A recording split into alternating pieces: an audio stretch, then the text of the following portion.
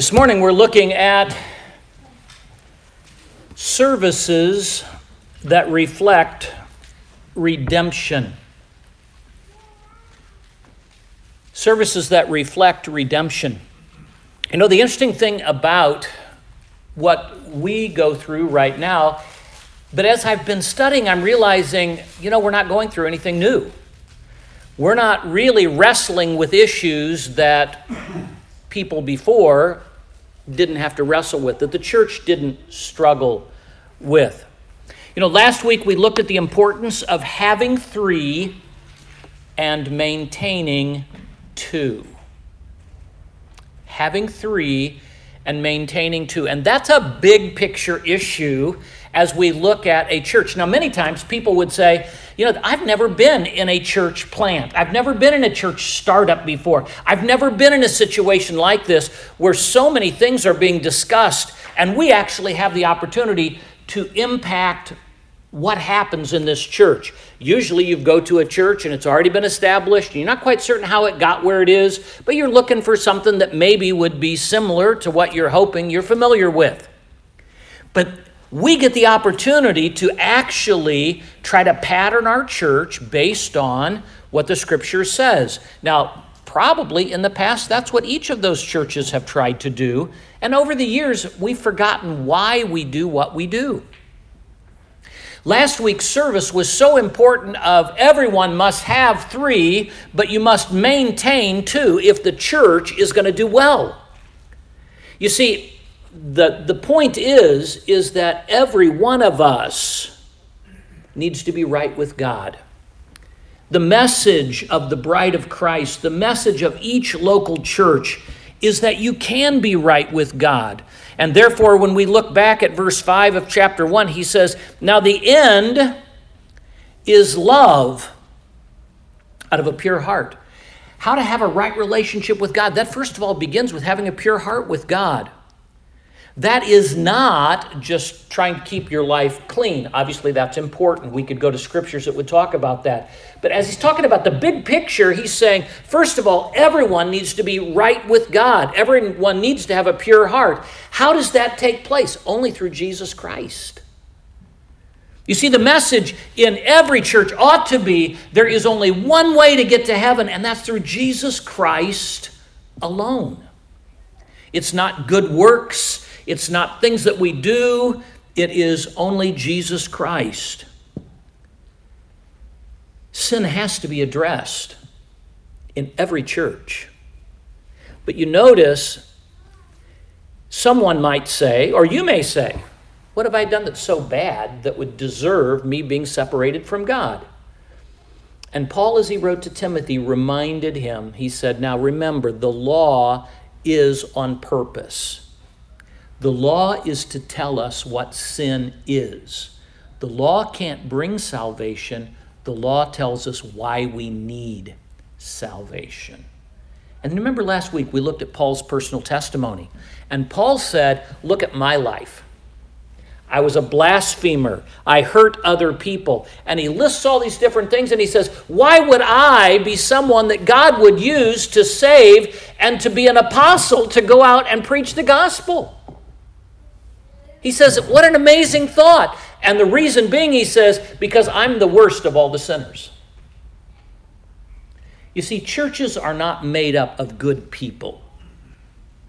I was reminded this week as I was listening to a message, as I was listening to a preacher preach to me, and I was reminded of this. Jesus rejoiced when the lost sheep came back. Every time a lost sheep, every time a person receives Christ, there is singing, there's joy up in heaven.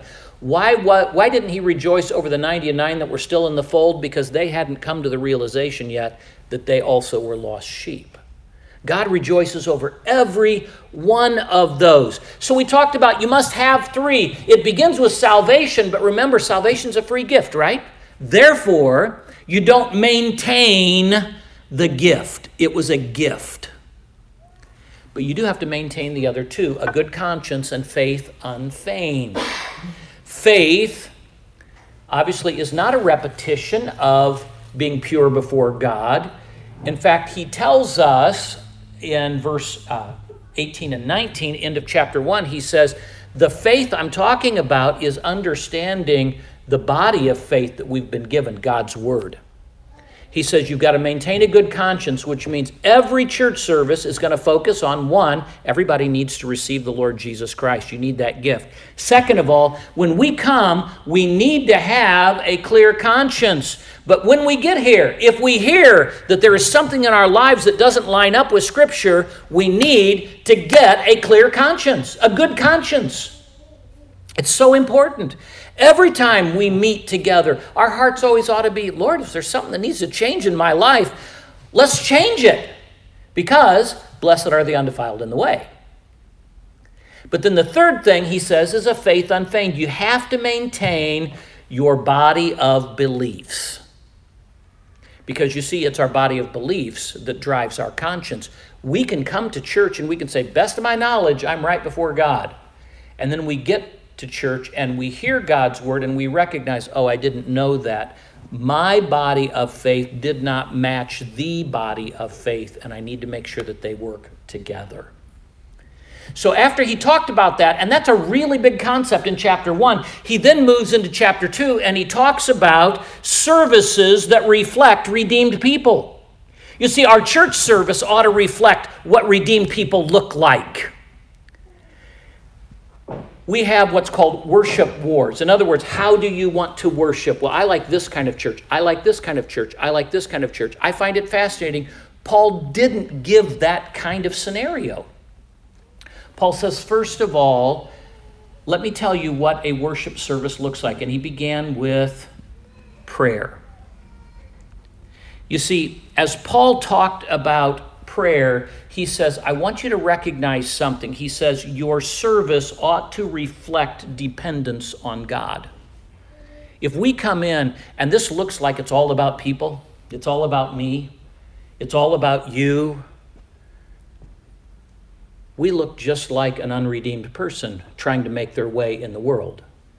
What does prayer look like? Prayer demonstrates a dependence upon God.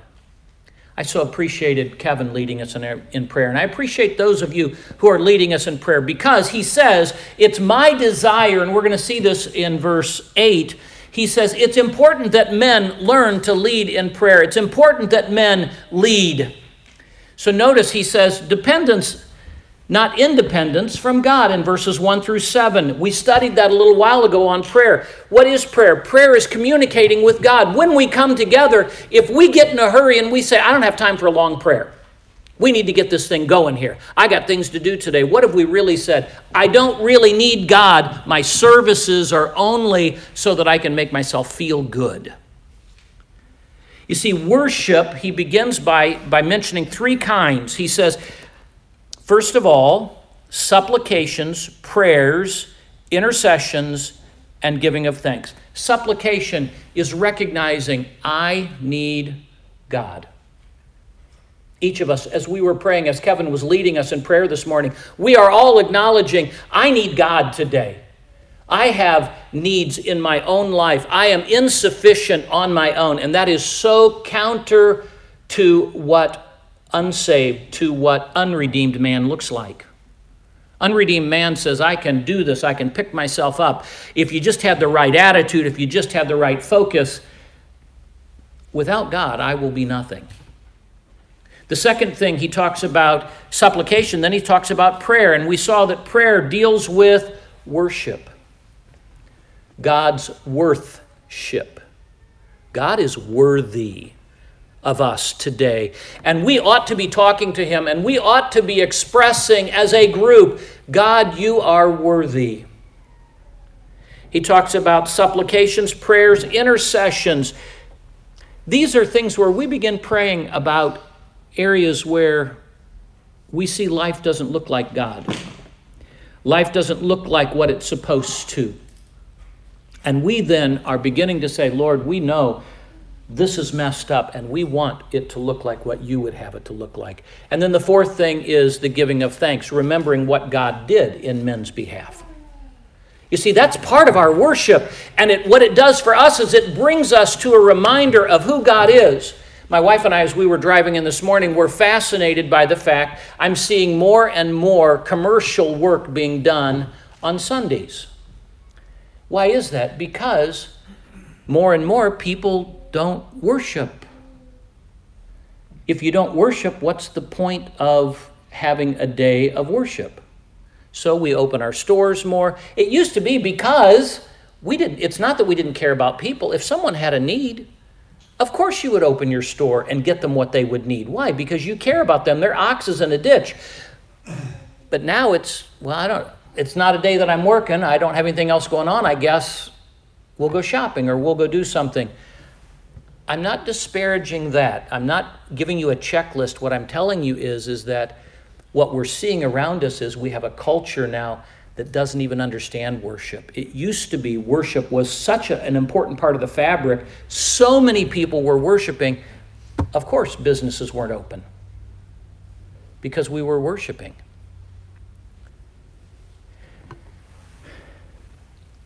The second thing is remembering God's goals here on earth. Look at verse 4 through 7, and we read, remember God's goals here on earth. You ever wonder why doesn't God just fix everything? Why doesn't God just change everything? I'm so tired of seeing the wickedness in this world. Don't you think God is too? So why isn't he fixing everything?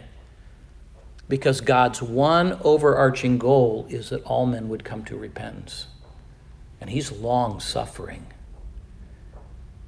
And there's only one way to get there according to what we read here. There is only one God.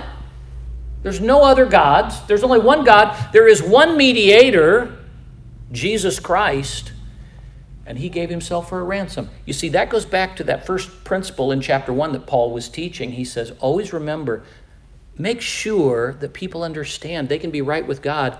It's a gift. It's through Jesus Christ. And what do we read? He gave himself a ransom for all.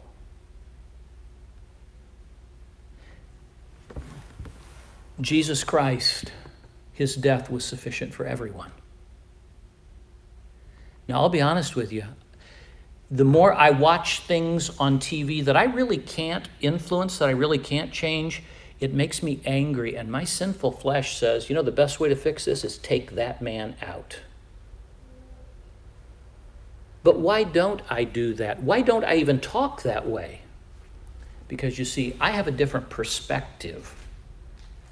God says that person is so valuable, even while he is yet sinning. And the more onerous that person is to me, the more I recognize he needs salvation. You see, our burden should not be building fires and doing protests and breaking windows. Our whole point as believers is this is reminding us why Jesus Christ came and died. Why are we seeing a nation that is so inflamed right now? Why do we see, when Ruth Bader Ginsburg died just this week, and immediately you hear the president say, let's replace that position in the court. And what was the response of other people? If you can't stop it, burn the whole place down. Why would someone talk that way? Because they don't understand redemption. They don't understand the worth of an individual. There's so many things that when we look, we realize their worldview is only selfishly driven. We come to verses 8 through 15, and we're going to look just briefly again at what we talked about 3 weeks ago. And then we're going to finish this chapter, a chapter that I think brings confusion and I think also helps us to understand why in some of these worship wars, why do we take the position we do? Why don't we have lady pastors? Why don't we have lady leadership? Why is that? Is that just the preference? Is that what we grew up with? Is that just what we want? Are we really showing a sinful nature when we do that? And we have to look at the scriptures, and we have to be able to tell people, here's why we believe what we believe. We shouldn't shy away from it. So let's look, first of all, in our worship services, a service that reflects redemption, first of all, should always demonstrate dependence, not independence from God, dependence on God. The second thing ought to be a service that reflects redemption should reflect changed lives, changed living. Look at verse 8 with me, please. And there we read, I will therefore that men pray everywhere, lifting up holy hands without wrath and doubting. In like manner also that women adorn themselves in modest apparel with shamefacedness and sobriety, not with broided hair, or gold or pearls or costly array, but which become with women professing godliness with good works. So let's pause there for just a moment. First of all, he says, men show a changed life by actions and attitudes. Men, we show that we are redeemed by our attitudes and by our actions. And he begins, first of all, by actions. First of all, prayer. As men, specifically men, we don't like to admit that we're wrong. We don't like to admit that we ever don't know what we're doing. All the way down to, GPS has so taken this out of our hands anymore. It's so nice. Now, it used to be, are we lost? I don't think so. Could we just stop and ask? No, I know where we are. We've been here before. No, we haven't. Why can't we just stop and ask for directions? Because we're right. Because we don't like to admit that we're wrong. Because we are independent and we can do it. And don't tell me I don't know where I am. I just am spatially displaced right now. So what does he say? He says, men, I wish that men would always pray. What does prayer demonstrate? Dependence. When Kevin gets up and he leads us in prayer and he asks for guidance for our leaders, first of all, he's saying, I can't make our leaders change. And second of all, they don't know what they're doing either. But God, you can direct them. When we are praying for various things, we as men are leading everyone else to recognize we can't do this on our own. You see, a changed life reflects dependence, but notice in that changed life, he talks about two things. He says, first of all, what they wear. I found this interesting. What do men who have changed lives wear? They wear holy hands. These are actions. We stop doing these actions that would be associated with our former lifestyle. The things we used to do. That's not what we do anymore. It's not a checklist. It's because you are redeemed. You live a different life now. And men, when we come to worship, he's saying, make sure that you've come with your life cleansed. So that you are praying, and when you pray, you are not wearing the old garb of what you used to look like before salvation. Actions not only associated with your sinful lifestyle, but actions that would demonstrate an independent lifestyle. Our lives ought to be demonstrating to our families and to our church, we're dependent on the Lord. You see, what they wore into church impacted the worship, impacted what people thought about salvation, impacted what people thought about the redeemed life. And I would challenge you with this thought, we model what we believe. We can't hide that. What would be the attitudes? Well, the right actions we've kind of talked about, but the right attitudes. The right attitudes deal with, and specifically for the Ephesians, you've got a really wicked leader that is over all the world at this point. The Roman leader was wicked. He was mean. He was going to kill Paul. Paul's days, by the time we get to 2 Timothy, Paul's days were very few. Now, what should be our response to a man like that? How should we pray? God, take him out. That sounds like the old me rather than the new me.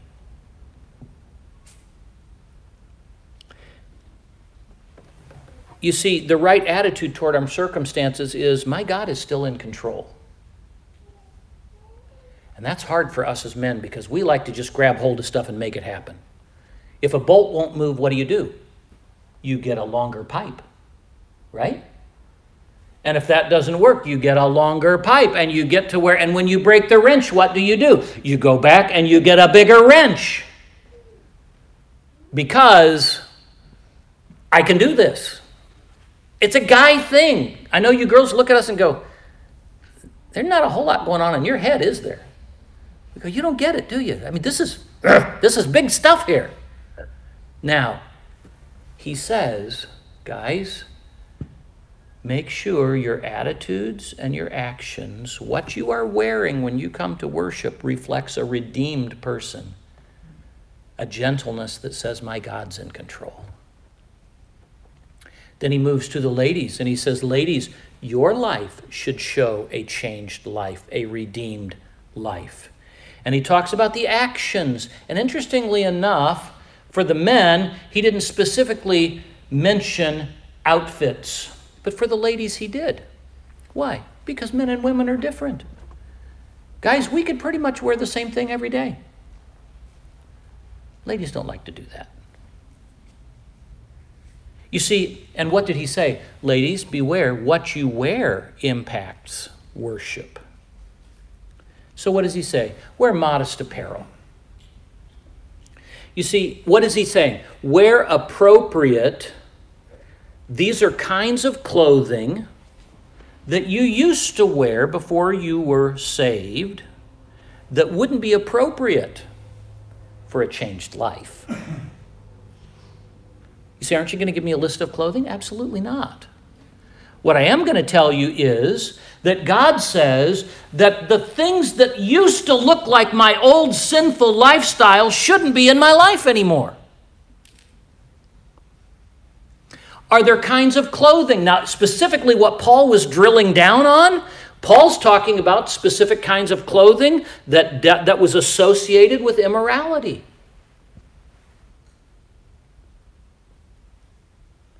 And specific kinds of clothing that was associated with pagan worship. So he's saying, men, women, make sure that your actions when you come to church reflect a regeneration, someone who's new, someone who's different. And then notice the attitudes that he talks about for the ladies. He talks about shamefacedness and sobriety. Those are not terms that we typically use today. Words that would be difficult for you, maybe for understanding. You know what he's talking about? He's saying, women, make sure you think through your actions, that there's thought, it's intentional, you're sober, you're thinking about it. Don't do what you do because everyone else does it. Consider what the changed life looks like, and then do that, wear that. So he talks about appropriate hairstyles. It's interesting. Hairstyles can convey a life philosophy. He talks about modest clothes, accessories, and modest hairstyles. Then he says, instead of making that your focus, make how you live your focus. Notice how he brings the same thing right back that he talked to the men about.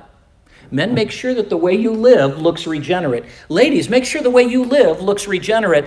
And the easiest way is the way a man handles life pressures, and the easiest way is how a lady is going to get what she wants.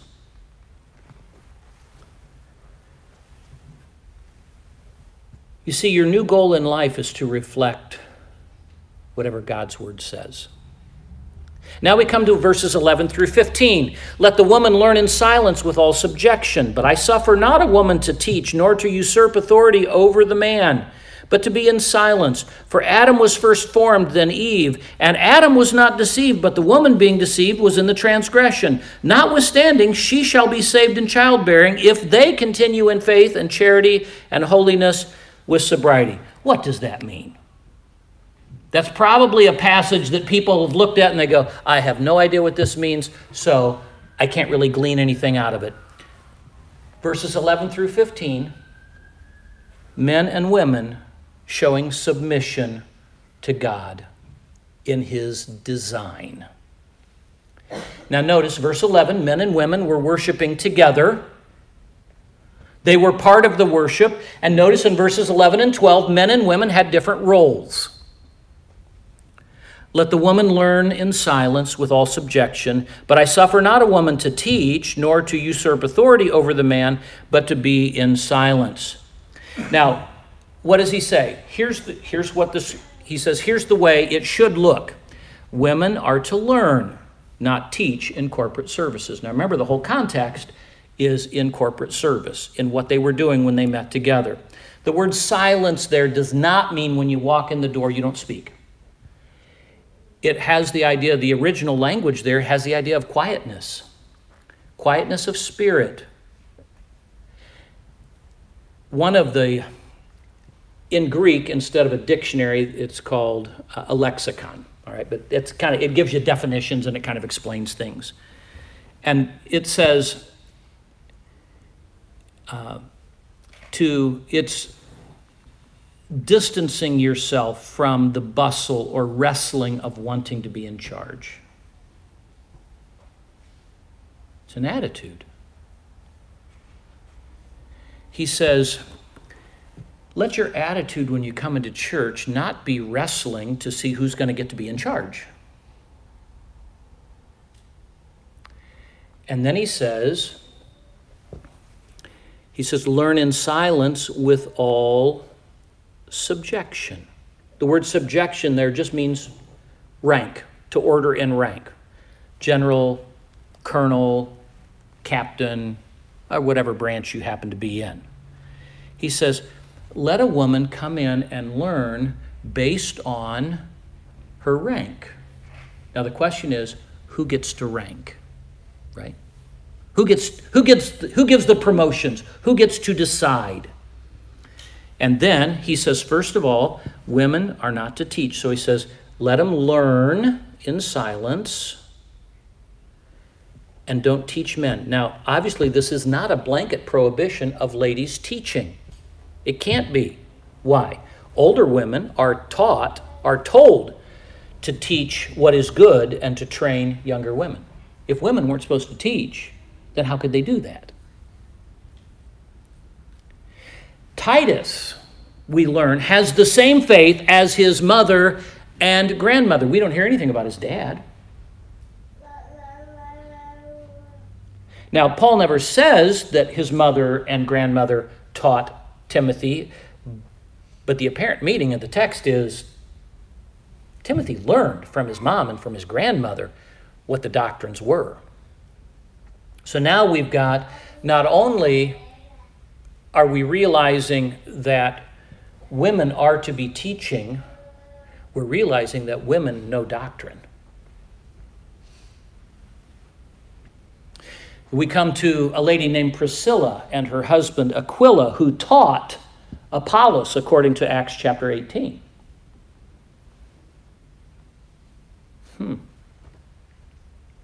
We read in Colossians chapter 3, verse 16, believers are to be exhorting, are to be teaching, admonishing one another.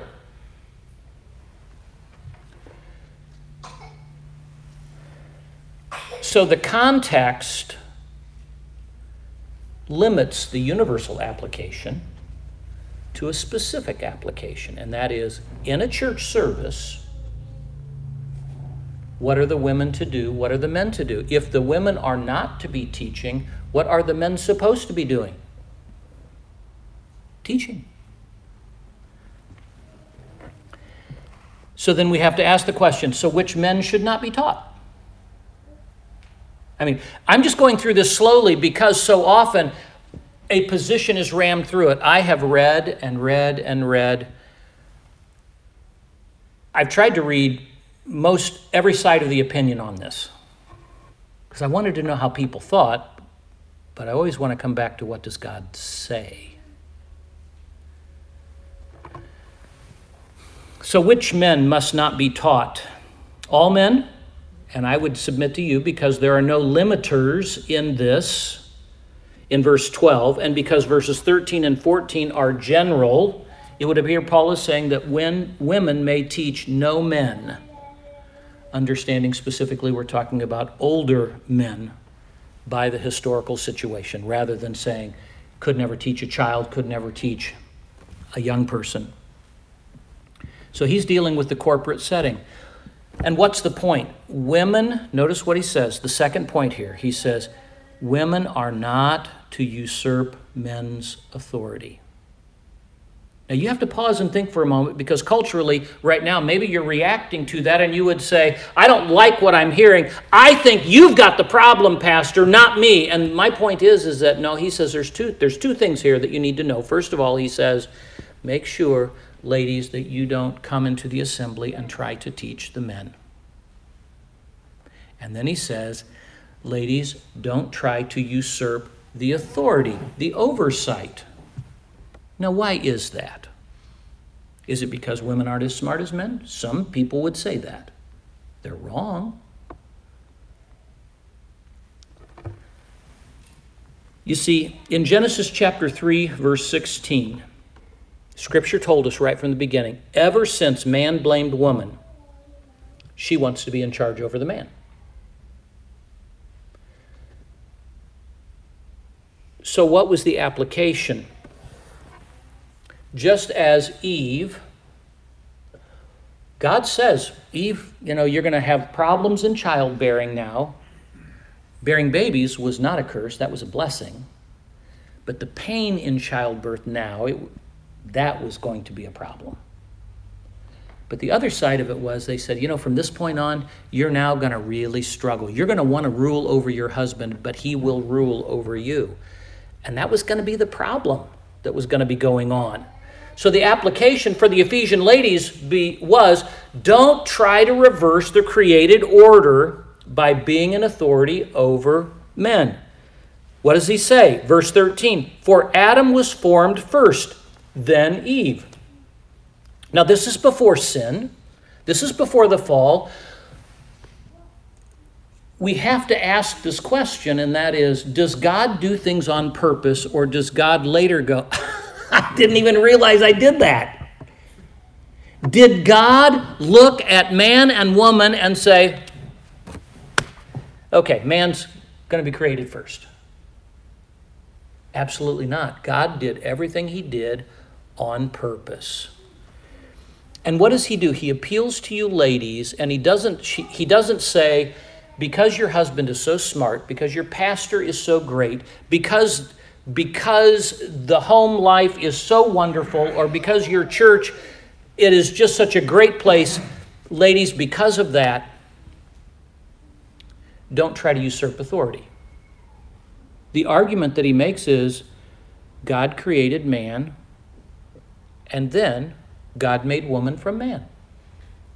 The order, Paul says, is divine for us to be learning from. You see, men are to be teaching, men are to accept the responsibility of leadership. And there have been times, even in Israel's history, you can think of different ones, when men wouldn't step up to the plate and a lady did. But that wasn't a blessing. You see, God designed and planned the roles. Verse 13 is all pre-fall. God intended male leadership through creation in the home and in worship. And church history shows that this doctrine has asserted that men and women are equal before God, but God intended different roles. That's always been what's taught in the church. And we have always seen that from the very beginning, but we're also in every generation. I've had people say, yes, but things are different now. Let's talk about that for a little bit. First of all, though, I want you to recognize this, and I believe this helps. It does help me. God sovereignly chose order, creation, through male headship. And a headship was given to men without a view to any merit on their part. Bursts our bubble, doesn't it, guys? God chose you should be the leader, not because you're so good, not because you're so smart, not because you're so great, but because God chose. Do you see why now we are responsible to be leading in prayer? We're responsible to be leading in worship because they are depending on us to do what God designed us to do. Now, he makes that point and he moves on to verse 14. And what does he say? And Adam was not deceived, but the woman being deceived was in the transgression. So here's the point. Now he's talking about the fall. He's now talking about after sin. And what does he say? Women are made differently than men. Now, we have to be very careful, and this is the thing that makes people then react. We stereotype, and you hear this term all the time, the misogynistic implications, well, you're just a misogynist. You're just against women. You just have this chauvinistic thought process. Are men better? And the answer is no. In fact, knowing this, the logical question we would have to ask ourselves is, if the woman was deceived and man was not, why did Adam receive the blame for sin? And why did God in Genesis chapter 3 go to Adam first? Why didn't he go to Eve first? Eve was the one who did it, right? And yet when God came, where are you? He spoke to Adam first. Not only that, why did Paul lay the blame at Adam's feet in Romans chapter 5 and not Eve's? And the one answer is male headship. God said, Adam, you're responsible.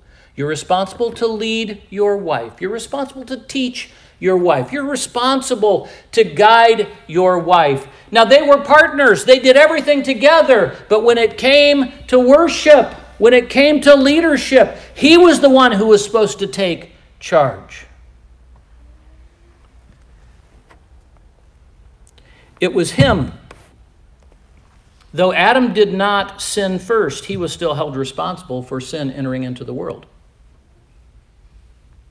To me, that's pretty convincing proof that God intended male leadership, or God's not fair. And Paul's reflection back on Genesis chapter 3 teaches that God intended male leadership in the church. And just as the serpent and Eve usurped that order, so also the Ephesian women were trying to change their roles.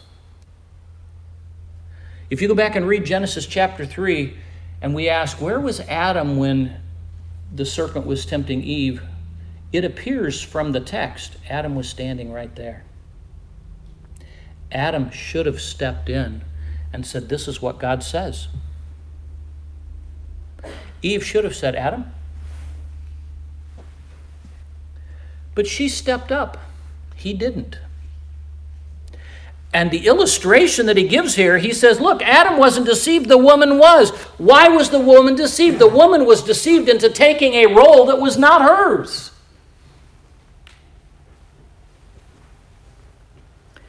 And verse 14 here is saying, here's the perfect illustration of what happens when you reverse the roles in leadership. Eve was deceived by taking the initiative over the man whom God had given to be with her, to care for her. In the same way, he was saying, beware in the church when women try to step up and take a role that wasn't designed for them. Remember, it has nothing to do with value. It has everything to do with God said. God said. And today, I've had people say, well, the reason why they didn't back then is because the ladies weren't educated. The ladies didn't get to go to school. The ladies didn't know this. The ladies didn't know that. And that's the only reason why. That seems really lame for a Genesis 2 and Genesis chapter 3 argument. That Eve just really didn't know anything and Adam knew everything and she just was really this kind of weak, flighty person. That's not what God made. We find the Ephesian church was struggling with this. So when we begin to say, I think this is just a new thing today and we need to be moving on and our society has changed. And I would totally agree with you, but I don't think society has changed. Since Genesis 3, there has been this struggle with roles in the family and roles in the church. It's not changed. Every generation goes through this same hand-wringing and struggling because we've got to come to grips with ladies are equal with men. We're created equal. Ladies are just as important as men. We have different roles. And when you come into a church service, it ought to reflect a redeemed life, not the old lifestyle.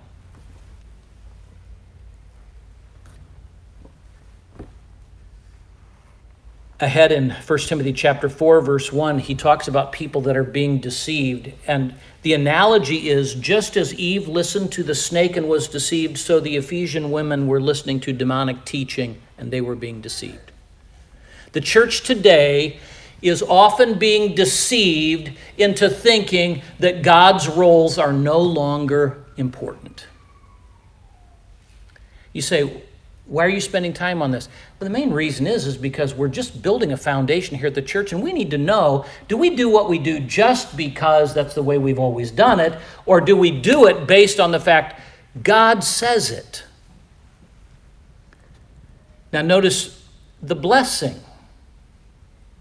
The blessing is we have different interests. We have different inclinations. My wife and I are different. Not just physically, we are different. And that's a good thing. Men and women nurture differently. Those are God-made differences. Now let's come to verse 15. Verse 15 has been interpreted many different ways. I think the easiest way to look at this ought to be the plain reading, if we can. Notwithstanding, she, notice it's singular, referring back to the woman, to Eve. Notwithstanding, she shall be saved in childbearing, if they, plural, continue in faith, charity, and holiness with sobriety. First thing we got to define is, what is saved? Does bearing children cause you to get saved, and people who don't bear children not be saved? That can't be. We've already talked about salvation as a free gift, right? So salvation, what does it mean? Salvation is deliverance. So, notwithstanding, she shall be delivered in childbearing. And then he says, and they, if they, and now he's talking about a plural group, a larger group, if they continue in faith and charity and holiness with sobriety. And what he points to is, he says, ladies, how do you keep from being deceived? How do you keep from having what happened to Eve happen to you? How do you keep from getting into this whole thing where it creates chaos in your life? And he says, first of all, he's not talking about childbearing as the only thing. But if there's ever a number one thing when God said, be fruitful and multiply, that the man has to scratch his head and say, I can't do this. There's a role difference, isn't there? Who can bear children? A lady can. And what is it? What's the point he's making? He said, if when Eve focused back on what her role was, She was not open to the temptation of what Satan was bringing into her life. And ladies today, not every lady can bear children. That's not her fault. That's just her body. What does he say? And if they continue in faith and charity and holiness with sobriety. We've got this same word sobriety that was earlier brought up in the text. And what's he say? He says, first of all, ladies, how do you keep from getting sucked into this? He says, focus on doctrine, know the truth, and accept the truth. Blessed are the undefiled in the way. You see, this is not a cultural thing. This is not a me against you. This is not a male against female. This is, God says, I made everyone on purpose. I made you the way you are. Homes would not be good if you put two men in a home.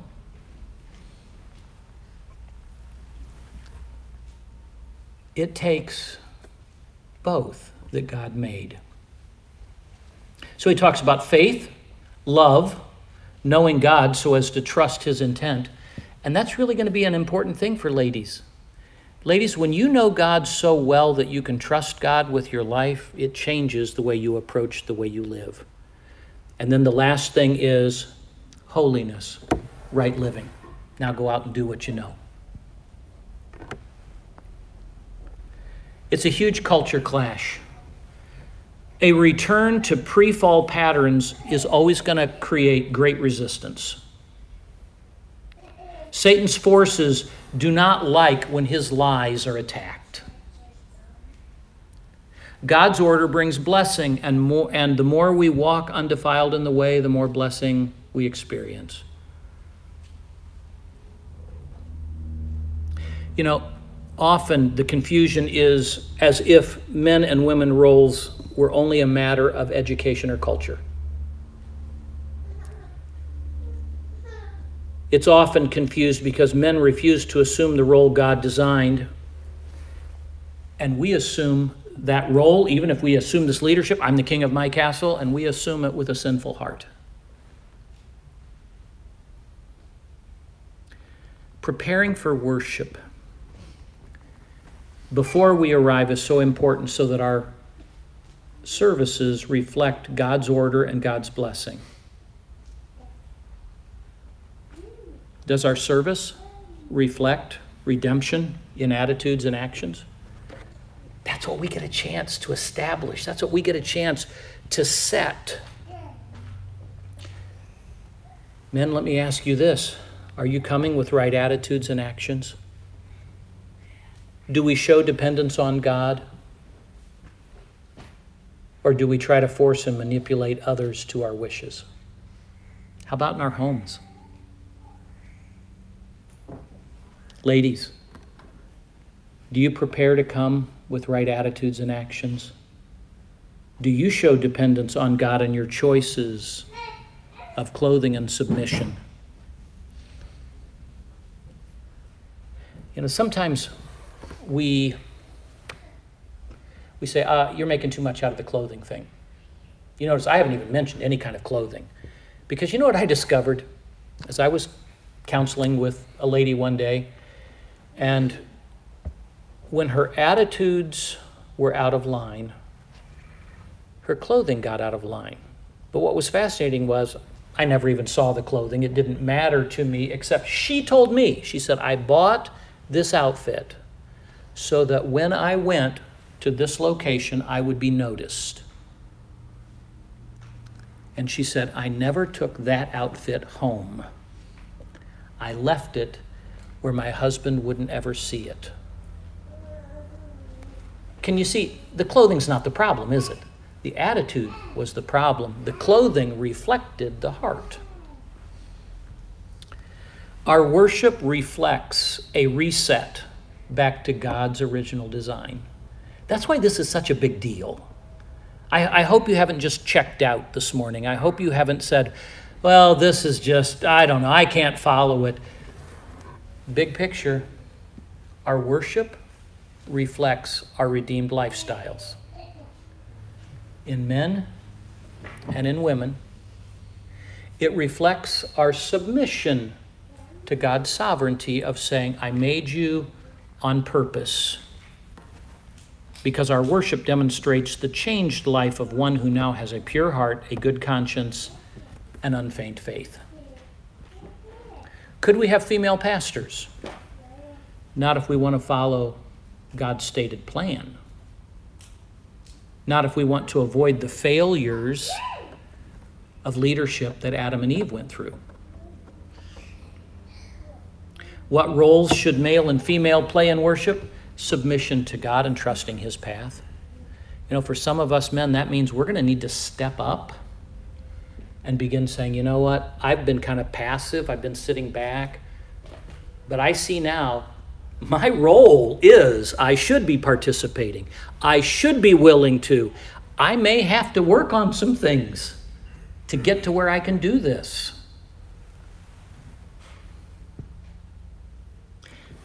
Can I back up for just a moment and have you think about this? Can you see how gender fluidity is an attack against God's authority? We're living in a day today that just says, let the children decide. We have no idea what children are.